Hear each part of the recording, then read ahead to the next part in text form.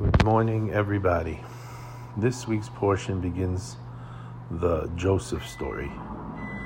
We learn that he is his father's favorite, who learns in a short time from Yaakov all that Yaakov learned at the yeshiva of Shem and Ever. This is the Torah of exile. I think when we have the rabbis tell us such a thing, it's almost as if we know that Yosef is going to end up in exile. We are told that Yosef HaSadiq, he looks exactly like his father, and we know that Yaakov's face was the same face as Adam Harishon, and that is the face that's etched onto the Kisei HaKavod, the throne of glory. From this, our rabbis taught that Yosef was the extension of Yaakov's soul. I remember learning where the rabbis told us that when the child looks exactly like one of the parents, you know that the soul transmitted from above properly.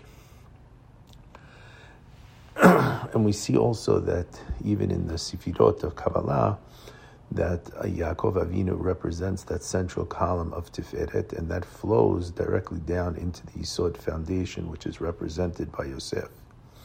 At the same time, it seems that both Yaakov and Yosef are willing to live under Midat Hadin. We see that Yaakov tells Hashem that if you're going to give me clothes to wear, food to eat, a pillow to put my head on, then you will be for me a Elokim, meaning I'm willing to live under this aspect of Midat HaElokim, which is how Adam Harishon was originally created. And we see Yosef always refers to Hashem as Elokim. His whole life has this aspect of Elokim, and the aspect of Elokim shows basically that there's no mercy. There's either yes or no, and there's tremendous growth. You're tested, you succeed, you move forward. And this is Yosef. He's a guy who doesn't fail, and I think that's in contrast to what we see in this week's parasha. Vayesheb Yehuda, after Yehuda was the guy who was willing to sell Yosef. The brothers basically say to him, look how sad daddy is, and had you told us to bring him home, we would have listened to you. So Vayesheb Yehuda goes down. And then we have the whole story of Yehuda and Tamar, and we see there that Yehuda can fail and then come back again. So the difference between Yehuda and Yosef is that Yosef is perfection. He's under Midat Elokim. Yehuda, and even the name Yehuda, Yud Hey, Vav Dalet Hey, has the name of Shem Hashem of Havayav, the Yud and the K and the Vav and the K. And he exists under this level of mercy. But back to Yosef. Yosef is this extension of Yaakov's soul.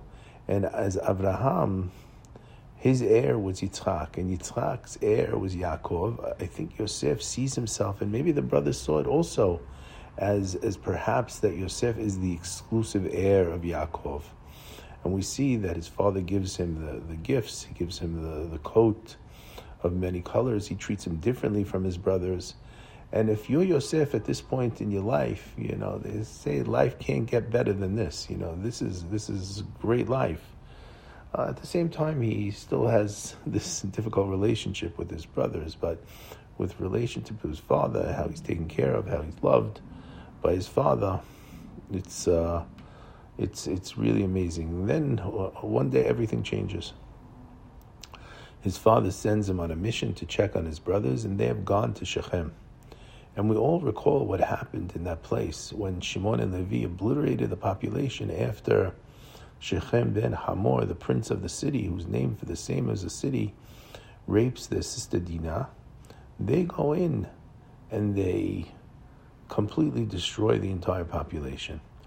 And perhaps that Yaakov knew that his children were going with the sheep to Shechem. He was worried. He must have been always worried that the people are going to want revenge. So Yosef gets to Shechem and he finds that his brothers have left. Where did they go? We discussed in the synagogue this week the concept of Shiluach Mitzvah. We have a messenger who's sent to perform a mitzvah. We're all familiar with the idea. We all give tzedakah to someone traveling, that they should be protected on their journey in the merit of the mitzvah of tzedakah. In this case, Yaakov sent Yosef to do mitzvah. So he's a shiluach mitzvah for Yaakov Avinu. How could he be harmed? The rabbis suggest a number of different answers. One of the answers has to do with the future of Bnei Israel. But I believe that Yaakov Avinu, when he sent his son Yosef to Shechem, he knew he would be safe. And that was the Shiluach Mitzvah. He sent him to Shechem. And perhaps when Yosef found that his brothers had moved on and they were safe, Yosef should have concluded his mission and returned home. But Hashem sends the angel Gabriel. And as we discussed before, Gabriel, he represents this midah of justice, the midah of din, the aspect of Elokim, which, as we said, was associated with Yaakov and then with Yosef all of his life. And it is the angel Gabriel who sets in motion what was told to Abraham 2 centuries prior at Brit Ben HaBetarim, that his descendants will be slaves. These verses where Yosef encounters Gabriel change the course of history. And they begin the slavery of Egypt. And as Yosef continues beyond the mission, maybe that's why he's no longer under the protection as a Shiluach Mitzvah. Or maybe we could say he's under the direct protection of Hashem himself, who needs history to work out in a certain way. And how quickly life spins out of control. His brothers want to kill him.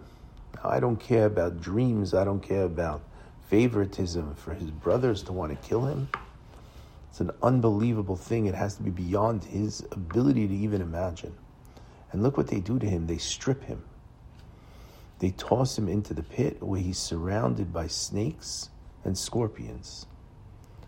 And at the last minute, they pull him out only to sell him. He's sold from one group to another and then another, who finally sell him into Egypt. And this, I guess, happens so that there's no way to trace later on and to be able to find him. There, this boy, Yosef, 17 years old, pretty boy, who's born with a silver spoon, becomes the servant and the slave. And bad becomes worse when he finds himself attacked and then dragged to the dungeons to live life as a prisoner in the underground of Egypt. 11 years go by, and he sees a sliver of hope in the wine steward who was freed, but who forgets him for 2 more years. 13 years of nightmarish suffering as an abused slave, prisoner, and worst of all, disowned by his own family. And even after he is freed and raised to high office, he still must be mourning that loss of family. How does one recover? They wanted to kill him. They sold him. How does one control anger? How does one not plan for revenge? But look, if we jump forward in the Parshiyot, when Yosef finally reveals himself to his brothers, what does he tell them?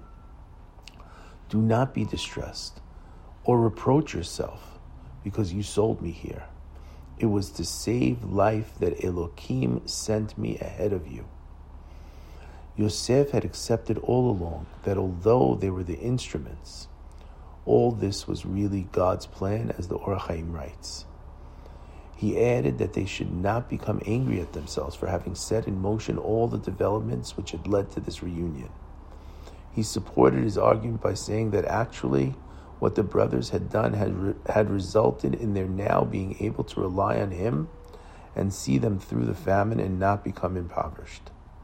And what gave Yosef this confidence? I believe that it happened in the very first moments of his captivity, when he's thrown into a pit of snakes and scorpions, and instead of attacking him, they made space for him. He recognized the miracle. In the midst of personal trauma and events beyond imagination, Yosef knew that Hashem was with him and would be with him throughout whatever occurred in this ordeal. And I believe that he held on to that thought for the next 13 years. Hashem is with me. As he went from caravan to caravan, he remembered, Hashem is with me. And as he arrived as a slave in the home of Potiphar, he remembered, Hashem is with me. As he was attacked, falsely accused, and imprisoned, he remembered, Hashem is with me. As he lingered in jail, he remembered, Hashem is with me. As the hope he placed in the king's steward dissipated, he remembered, Hashem is with me. And in every one of these places, he was able to see in some way or another the Yad of Hashem, the hand of God, allowing him to remember, Hashem is with me.